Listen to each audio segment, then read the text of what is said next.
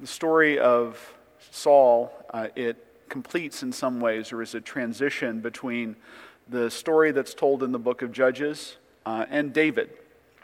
And we're going to examine a way that happens. Well, one of the things that we talked about last week, before we get into this little chunk of scripture that I want to talk about, was the idea of biblical kingship, right? We went all the way back to Deuteronomy, and we read this passage where it describes what the king does. And what we found in that passage was that the king, as considered or laid out in the Mosaic law, his job wasn't to accumulate economic wealth or horses or economic wealth or gold, right? Talks about that. He wasn't to gather up horses for his army. And he wasn't to seek out alliances or political strength by going to other nations and marrying into their royal families. He wasn't to do that. And instead, what he was to do was to make a copy of the Torah, read the Torah every day, and live out the Torah in his life. Live out the law, God's law. He was supposed to be an example to the people of how to do that. And to meditate on it day and night, all the time. And I suggested last week, and I said, if you're an ancient person living in that world, and you read that instruction for a king, you would think, that's crazy. Like, what is even the point of having a king if all they're going to do is read a book and then talk about it to the people? What a king is for is to make his kingdom wealthier and stronger and more politically connected. That's the idea of kingship. And it made me think a little bit of, well, not a little bit, a lot, of Jesus' teaching in the New Testament, right? He's continually talking about the kingdom of heaven, right? That's his theme. Many times, the kingdom of heaven or the kingdom of God, usually it's kingdom of heaven. He says, the kingdom of heaven is like, and then he'll launch into something that the kingdom of heaven is like. And he does that repeatedly all the time. So there's a scholar, Jonathan Pennington, who he teaches at Southern Baptist Theological Seminary, and I enjoy his work. And he wrote a very, very good book called The Kingdom of Heaven in the Gospel of Matthew. And he talks about how throughout Scripture you have this big theme of the kingdom of heaven and the kingdoms of the world, right? And the kingdoms of the world have a way of doing things. And the kingdom of heaven has an unexpected way of doing things. And that's the way God wants them done, right? He wants us to live in peace and harmony with one another in community. He wants us to esteem each other more highly than ourselves. Go and read the Sermon on the Mount if you get a chance. It talks about what a citizen of the kingdom of heaven looks like. And it says they're poor and destitute and persecuted, and it goes on and on and on. And it always makes me think of this story, and I apologize if you guys have heard this before. Many of you who are in my class probably have, but Alexander the Great, on his deathbed, he's probably the greatest general who ever lived. By the time he was 35, he had conquered the entire known world. He reached the shores of India, which he thought was the end. He thought that was the ocean that ended the world, and he sat on a rock. And his men approached him, and he started to cry. And they said, "What's wrong?" "Kyrios, Lord, what's wrong?" And he said, I'm weeping because the gods only made one world for me to conquer." Right? He always wanted more. And so he died perhaps 100 years before Christ at the age of 36. And on his deathbed, the four generals who had served him most of their careers, they stood over his deathbed and they said, "Who will rule after you?" He was dying of dysentery or the flu, we don't know which, but they said, "Will it be your son," who at that time was a month old, Or will it be your brother who was probably had a developmental disability based on the literature? They said, who will rule? And he said, whichever of you is strongest. And that's the way of the kingdoms of the world, right? Whoever is strongest will rule. That's not the way that the kingdom of heaven is built. Amen. Right? The kingdom, thank goodness, we'd all be in trouble. The kingdom of heaven is an invasion from the future. Right? We're told over and over and over again that at the end of time, right, Ezekiel says justice will roll down like waters and everything sad will come untrue. Right? That's the promise of the coming kingdom. But what Jesus says is it's following him, the way, Christianity, is not primarily about being a good person and then going to heaven when you die. Yes, there is a heaven. Yes, you will go there. It's about bringing the kingdom of heaven to earth in your thoughts, in your word, in your deed, in your action, in everything that you do. And you say, well, what's this have to do with the story of Saul? God's trying to show them that there's a way that the world works, and you're wanting to work in that way, right? They say, we want a king like all the other nations. No, you don't. God's saying, I'll show you, I'll give you one, and you'll see what happens. So, sorry, that was a bit of a digression, but I think it's a very important concept to grasp as we go through this. Like, why does Saul fail? He doesn't have to. He fails because he thinks like the world. He thinks that the strongest should rule. So he should be stronger.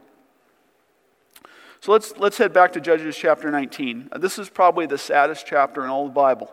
It says, and it came to pass in those days, when there was no king in Israel, that there was a certain Levite sojourning on the side of Mount Ephraim, who took to him a concubine out of Bethlehem, Judah. Remember Bethlehem, Judah. And his concubine played the whore against him, and went away from him unto her father's house to Bethlehem, Judah, and was there 4 whole months. And her husband arose and went after her to speak friendly unto her, and to bring her again, having his servant with him and a couple of asses. And she brought him into her father's house. And when the father of the damsel saw him, he rejoiced to meet him. And his father-in-law, the damsel's father, retained him, and he abode with him 3 days. So they did eat and drink and lodge there. And it came to pass on the 4th day, when they arose early in the morning, that he rose up to depart. And the damsel's father said unto his son-in-law, comfort thine heart with a morsel of bread, and afterward go your way. They sat down and did eat and drink, both of them together. For the damsel's father had said unto the man, be content, I pray thee, and tarry all night, and let thine heart be merry. And when the man rose up to depart, his father-in-law urged him. Therefore he lodged there again. And he arose early in the morning on the 5th day to depart. And the damsel's father said, comfort thine heart, I pray thee. And they tarried until afternoon, and they did eat both of them. And when the man rose up to depart, he and his concubine and his servant, his father-in-law, the damsel's father, said unto him, behold now, the day draweth toward evening. I pray you, tarry all night. Behold, the day groweth to an end. Lodge here, that thine heart may be merry. And tomorrow get you early on your way, that thou mayest go home. And the man would not tarry that night, and he rose up and departed, and came over against Jebus, which is Jerusalem. And there were with him 2 asses saddled. His concubine also was with him. And when they were by Jebus, the day was far spent, and the servant said unto his master, come, I pray thee, and let us turn into this city of the Jebusites, and lodge in it. And his master said unto him, we will not turn aside hither into the city of a stranger, that is not of the children of Israel. So at this time, Jerusalem is occupied by these Jebusites. They're not Jews. They're not Israelites. And he's like, well, I'm not going to lodge with these dirty Gentile people. I'm going to keep going. And he said unto his servant, come, and let us draw near to one of these places to lodge all night, in Gibeah or in Ramah. Where's Samuel live? Because we talked about that last week. He lives in Ramah. That's where Samuel lives, Samuel the prophet. Remember that, it's important. And remember the name Gibeah, the name of that city. And they passed on and went their way, and the sun went down upon them when they were by Gibeah, which belongeth to Benjamin. Remember, that city belongs to the tribe of Benjamin. And they turned aside hither to go in and to lodge in Gibeah. And when he went in, he sat him down in the street of the city, for there was no man that took them into his house to lodging. So we're not going to read the rest of the story, but something awful happens in Gibeah. And it ends up with the Levite's concubine being shoved out of a door. It's a repeat of the story of Sodom and Gomorrah. He's shoved out of a door, she's shoved out of a door and abused all night and murdered.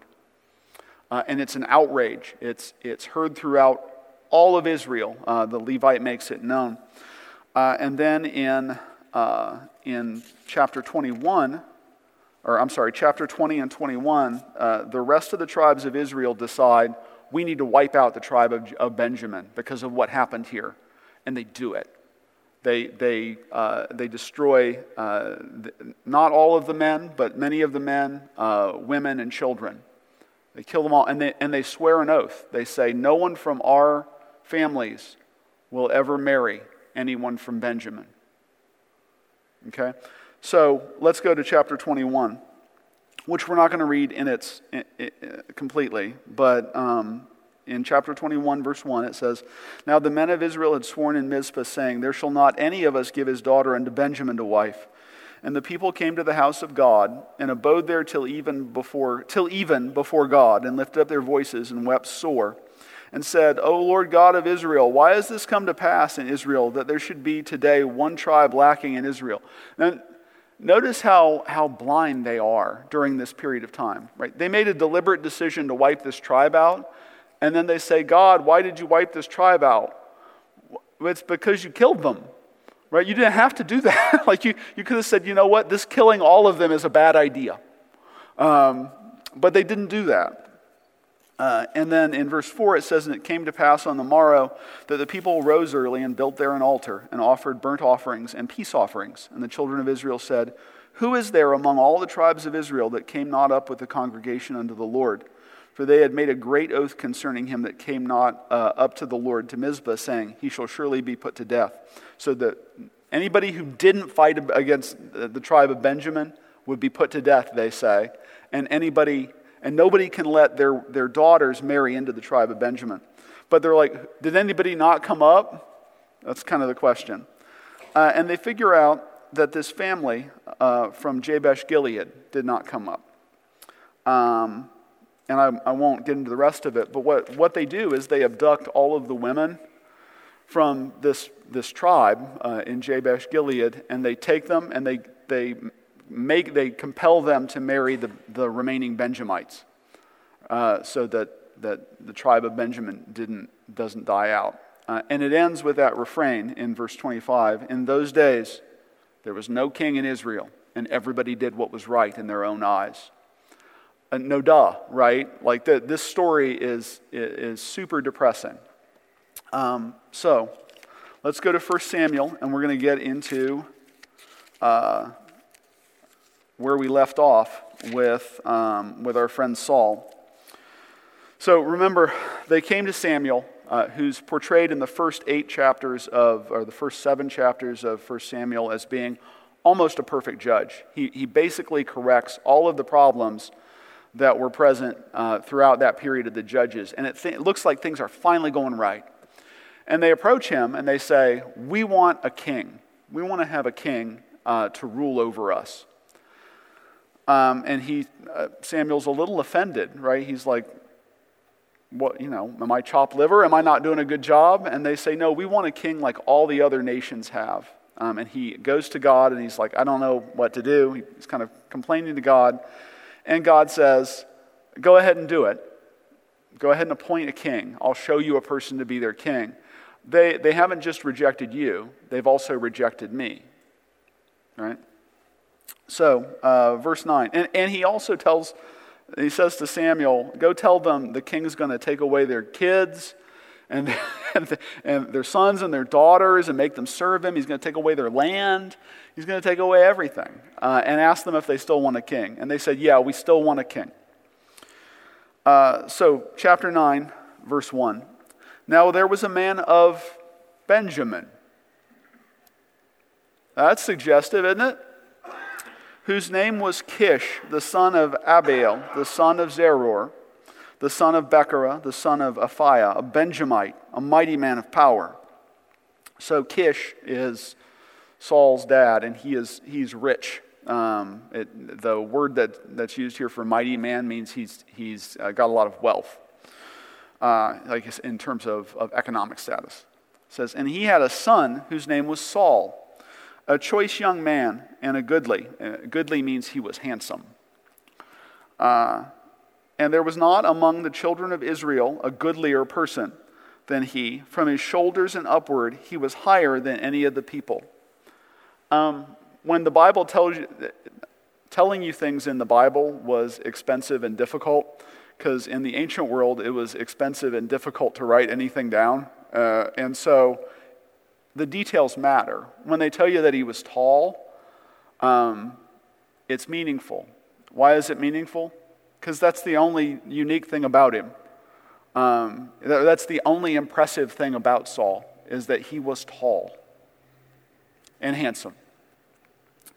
And the asses of Kish, Saul's father, were lost. And Kish said to Saul, his son, take now one of the servants with thee, and arise, go seek the asses. And he passed through Mount Ephraim, and passed through the land of Shalisha, and they found them not. Then they passed through the land of Shalim, and there they were not. And he passed through the land of the Benjamites, but they found them not. And when they were come to the land of Zuph, Saul said to his servant that was with him, come, and let us return, lest my father leave caring for the asses, and take thought for us. So, it's not clear in our cultural context, but to an Israelite, they would have said, this guy doesn't seem super competent. If you're reading this, you're like, oh, he's a Benjamite. And 8 chapters before, I read about how the Benjamites almost got wiped out and destroyed because they did this hugely immoral thing. Also, this guy doesn't seem like he knows what he's doing. He's just searching all over the place for these donkeys, and he doesn't find them. Verse 6, and he said unto him, he being Saul's servant, behold now, there is in this city a man of God, and he is an honorable man. All that he saith cometh surely to pass. Now let us go thither, peradventure he can show us our way that we should go. Then said Saul to his servant, but behold, if we go, what shall we bring the man? For the bread is spent in our vessels, and there is not a present to bring to the man of God. What have we? So a couple things here. One, we know that we're going to find out in a few minutes that Saul is from the city of Gibeah, right? Which is, we just read about Gibeah, about this awful thing that happened at Gibeah. And Samuel lives in Ramah, which is close to the city of Gibeah, right? It has to be, because the choice that the Levite had back in Judges was, we're near Jerusalem, we can spend the night in Gibeah, or we can spend the night in Ramah, which suggests that they're very close to one another, right? Now, if I showed you a map, you would see it's like maybe 10 miles away from each other. Saul doesn't know who Samuel is. Samuel's the most significant religious and political figure in Israel since Moses at this point. And Saul doesn't know who he is. That would be like living down the street from, somebody who used to be, if you lived 3 streets over from Barack Obama and you didn't know who Barack Obama was, it suggests that somebody didn't tell you his significance, right? The guy who used to be president lives 3 streets over. It would be mind-blowing to an Israelite to read this and think, how could he not know who Samuel was and that Samuel lived close? Also notice his assumption is that he needs to pay. So he needs to pay Samuel to get some. I didn't bring anything to pay him with. Well, that's not how Samuel works, right? We've just spent 7 chapters reading about how Samuel works. Samuel doesn't take money. His sons do, but he never takes money for anything. And so there's this kind of spiritual blindness, or this assumption about the way that God works that is built into Saul's character. And he just doesn't seem to get it right away. And the servant answered Saul again and said, Behold, I have here at hand the fourth part of a shekel of silver, that I will give to the man of God to tell us our way. Before time in Israel, when a man went to inquire of God, thus he spake, Come, and let us go to the seer. For he that is now called a prophet was before time called a seer.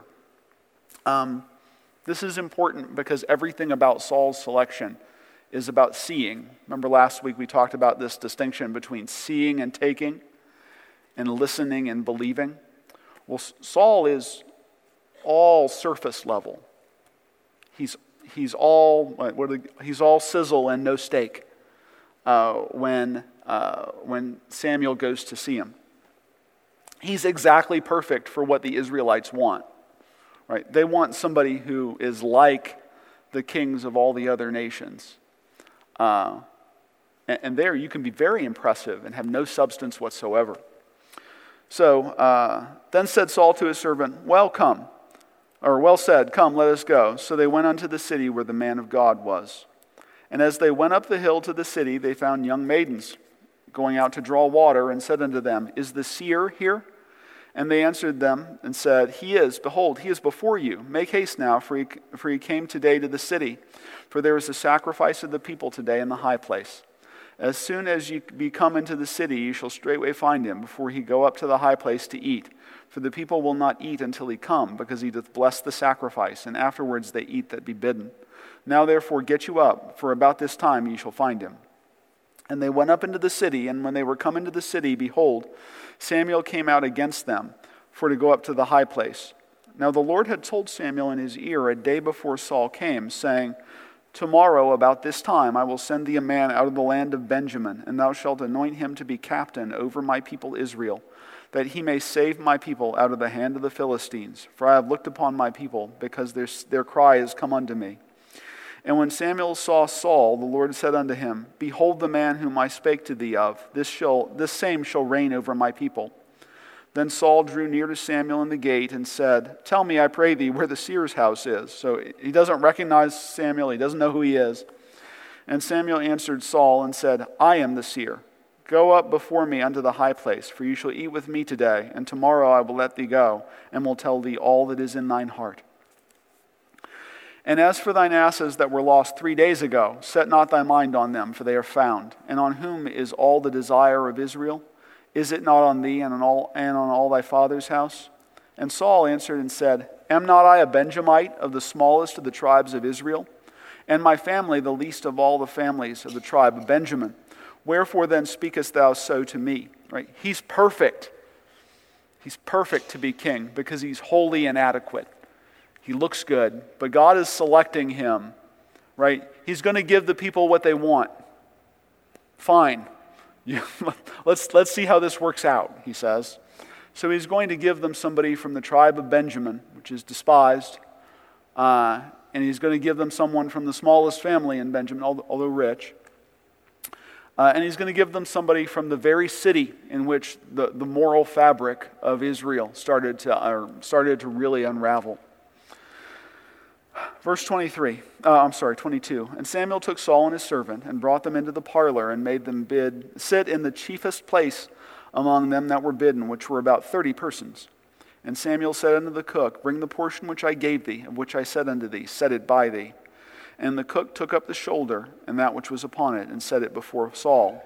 And Samuel said, Behold, that which is left, set it before thee and eat. For unto this time hath it been kept for thee, since I said, I have invited the people. So Saul did eat with Samuel that day. Now what he's done is taken the choicest part of the meat and he's laid it aside so that Saul can eat it. It's the king's portion of the meat, right? That's the tradition or the idea is that you would set apart what is best, and that's what the king eats. At least that's how they do it in places where the king is not a Deuteronomy king, right? That's the king gets the first of everything. And when they were come down from the high place, this is verse 25, from the high place into the city, Samuel communed with Saul upon the top of the house. And they arose early, and it came to pass about the spring of the day that Samuel called Saul to the top of the house, saying, Up, that I may send thee away. And Saul arose, and they went out both of them, he and Samuel, abroad. And as they were going down to the end of the city, Samuel said to Saul, "Bid the servant pass on before us." And he passed on. "But stand thou still a while, that I may show thee the word of God." And here Samuel is going to anoint Saul. Chapter 10, verse 1. Then Samuel took a vial of oil and poured it upon his head and kissed him and said, "Is it not because the Lord hath anointed thee to be captain over his inheritance? When thou art departed from me today, then thou shalt find 2 men by Rachel's sepulchre in the border of Benjamin at Zelzah. And they will say unto thee, The asses which thou wentest to seek are found. And lo, thy father hath left the care of the asses, and sorroweth for you, saying, What shall I do for my son?" Think of how comical that is, right? The normal Near Eastern sort of idea of a king is he's portrayed as a shepherd. What we have here is a shepherd who couldn't find the animals that he'd been sought to look for, and in fact seems to have gotten lost himself. Right? His dad sent him out. I think of him as kind of he's the kid who's going to take over the family business, but he's not so good at it, and his heart's just not in it. He's like, maybe dad wants him to run the car dealership, and he likes cars okay, but the business isn't so fun.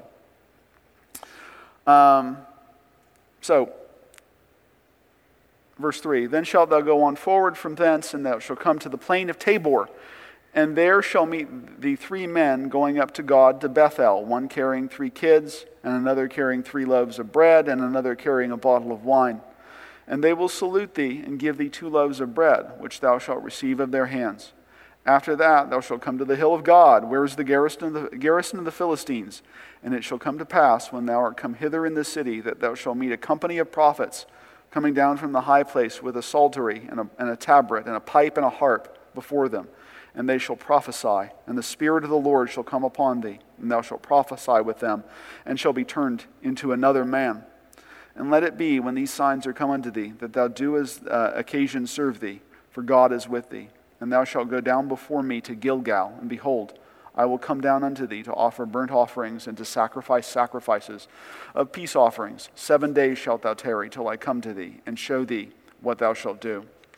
And so in the rest of the chapter that follows, all of those signs happen. And this is very common in Near Eastern literature when a king is described as being appointed or elected or rising to prominence. He's given a series of tasks to do, typically in 3s, right? And typically they involve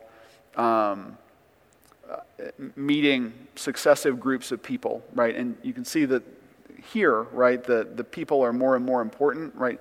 At first it's just 3 random guys who are going to tell him, "Hey, your dad's worried about you," which is kind of lame. But then the next one, right, there are 3 people who are going to make an offering. And then finally there are priests who are singing and have these instruments. And he's going to prophesy with them. So there are these sort of 3 feats that Saul is going to perform before he becomes king. And if we go to verse 20, it says, "And when Samuel had caused all the tribes of Israel to come near, the tribe of Benjamin was taken. When he had caused the tribe of Benjamin to come near by their families, the family of Matri was taken," so selected. They're casting lots, right? Or not dice, but it's basically a gambling method, right? It's a method used to select somebody. And Saul, the son of Kish, was taken, and when they sought him, he could not be found. The only other time that they select somebody by lot this way is back in Joshua. Anybody remember the story of Achan? They conquered Jericho, and God said, "Don't take anything from Jericho." And this knucklehead took gold. I don't know where he was going to spend it, but he took it, and then a bolt of cloth and a bunch of other stuff. And the children of Israel started to get just destroyed by enemies that they thought, or enemies that they really shouldn't have. And they said, "What's wrong?" And God says, "Well, somebody stole something from Jericho." They made all of the children of Israel, they cast lots in just exactly this manner. to determine which person had done it. So it's interesting that those are the only two times that this kind of mechanism is used. So where'd he go? They couldn't find him. Well, it says, therefore they inquired of the Lord further, if the man should yet come thither. And the Lord answered, behold, he hath hid himself among the stuff. The stuff here is like the baggage. It's like the carts or the when you have an encampment and you leave stuff, you leave baggage or supplies someplace. He's just hanging out with the baggage. He's hiding. And they ran and fetched him thence. And when he stood among the people, he was higher than any of the people from his shoulders and upward. And Samuel said to all the people, see ye him whom the Lord hath chosen, that there is none like him among all the people. And all the people shouted and said, God save the king. Then Samuel told the people the manner of the kingdom, and wrote it in a book, and laid it up before the Lord. And Samuel sent all the people away, every man to his house. Now, I want you to note that, right? We talked about Deuteronomy, right? We talked about the kind of king that was to serve Israel under the laws that are set forth in Deuteronomy. And his job, right, is to get the Torah, right, is to get a copy of the law from the priests, and then to copy it and read it every day. That's his job. That's the only task, the only set of tasks that he has. In verse 25, Samuel made it possible. Samuel made it possible for Saul to do that, right? He told the people the manner of the kingdom, and he wrote it in a book. He wrote down the law in a book.